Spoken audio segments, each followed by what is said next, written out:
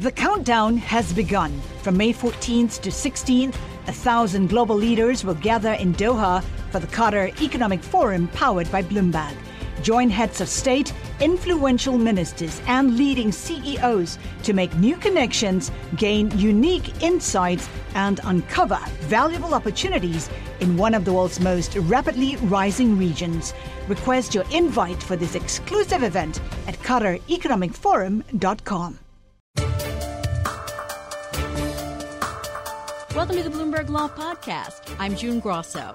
Every day we bring you insight and analysis into the most important legal news of the day. You can find more episodes of the Bloomberg Law Podcast on Apple Podcasts, SoundCloud, and on Bloomberg.com/podcasts. The stakes are high for millions of gay, lesbian, bisexual, and transgender employees. The Supreme Court will decide whether federal law bars employers from discriminating against gay and transgender people. It's a question that has divided the Federal Appeals Court and federal agency. Joining me is Michael Dorf, a professor at Cornell Law School. So, Michael, this is about interpreting the Civil Rights Act of 1964. What's the basic question in all three cases that the court will consider? Whether the language in Title VII, which is the provision of that act that governs employment discrimination, that forbids sex discrimination, encompasses discrimination based on sexual orientation in two of the cases and gender identity in the third case. Federal appellate courts across the country have considered the issue. How have they come out? So for a long time, the courts said that sex discrimination does not include sexual orientation or gender identity discrimination, but the trend in recent years has been in the other direction, partly, I think, in response to the broader acceptance of equal rights for LGBT individuals, and partly in response to the U.S. Equal Employment Opportunity Commission's own determination to treat those forms of discrimination as covered by the sex discrimination prohibition. The issue of sex extending to sexual orientation wasn't part of the conversation in 1964 when the Civil Rights Act was passed. Does that mean that textualists on the court will find that the law doesn't cover sexual orientation? No, I think on the contrary, there's a very good argument based, strictly speaking, on the text that the intentions of the lawmakers that were not expressed in the text don't matter. There is a very important case from the late 1990s involving sexual harassment in which Justice Scalia, writing for the court, said, we're governed by the language of our laws, not the intentions of our lawmakers. And here that language is discrimination based on sex. The most straightforward argument is if you're firing somebody because of the sex of their partner, and if the person you're firing would not be fired had it been a man rather than a woman, therefore it had been an opposite sex relationship, well, that's discrimination based on sex, right? That's the nature of sexual orientation discrimination. The same thing with gender identity, where you're enforcing sex stereotypes. So then, looking at the court as it is now, do you believe that they will find that this ban on workplace discrimination extends to gender identity?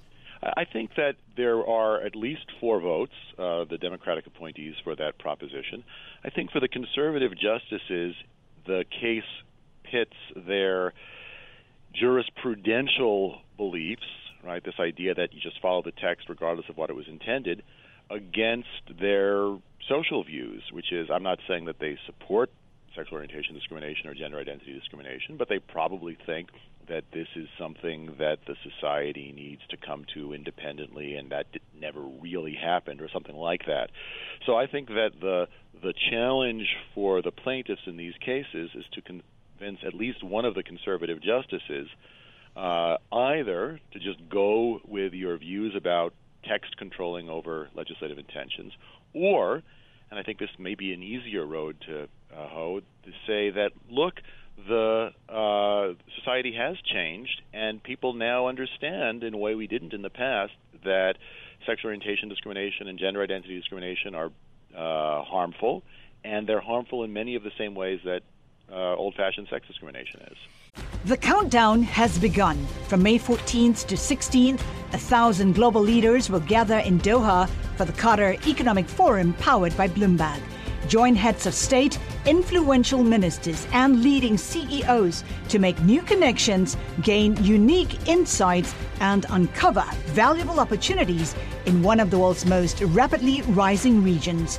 Request your invite for this exclusive event at QatarEconomicForum.com. The Supreme Court has issued rulings that said same-sex harassment is protected and gender stereotyping. Could they really come out and basically say you can fire someone because they're transgender? Well, I hope not. I think so there are a number of possibilities. The defendants in these cases say that the law doesn't apply, but they also say that they didn't engage in the alleged conduct. I think it's possible that the court would say, well, if you are firing somebody because of stereotyping, that's one thing, but gender identity is something else. Now, I think that's a very difficult line to draw, given what we think that gender identity consists of. But I think it would have to turn on some notion that there's a different kind of harm in gender identity or sexual orientation discrimination. I'm not inclined to make that argument because I don't believe it, but I think that's the sort of thing they would have to say if they were to go there. You clerk for Justice Anthony Kennedy.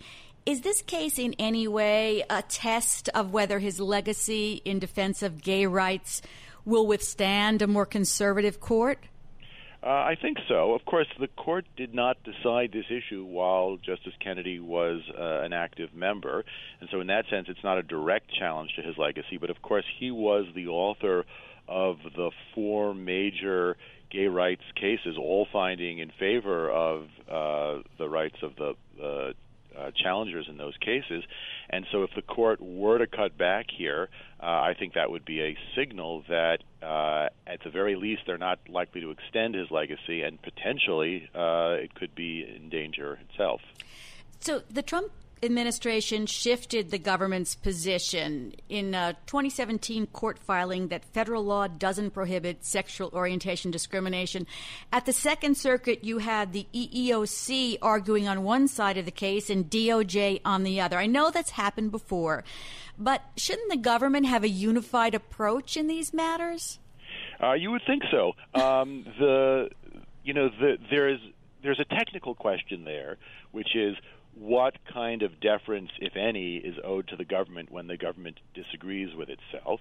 But I think there's also a question about expertise that in some ways transcends this issue. The question is, to what extent do we think the executive branch should be just making political statements versus applying some kind of knowledge? And that issue arose, in yesterday's oral argument in the Census Bureau case, where the challengers to the inclusion of the citizenship question said, look, this isn't supported by the data, and the government basically argued, well, the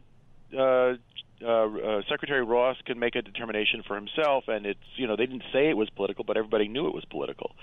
So I think that's what's going to be going on here as well. It seems as if everyone who was at the argument said that it appears that 5 conservative justices were going to support the addition of the citizenship question. And my question is, Justice Roberts has said time and time again he doesn't want the court to be a political institution dealing with these political questions. And won't that be so political? Inevitably. But, I think Chief Justice Roberts has had very limited success in tamping down strong divisions in big cases. I think he's had an effect at the margins, and maybe he's affected interpersonal relations on the court. But, on these very divisive questions, the justices' druthers are going to prevail, including his own sometimes. It's a pleasure having you on. Come back again. That's Michael Dorf. He is a professor at Cornell Law School. Thanks for listening to the Bloomberg Law Podcast. You can subscribe and listen to the show on Apple Podcasts, SoundCloud, and on Bloomberg.com/podcast. I'm June Grosso. This is Bloomberg.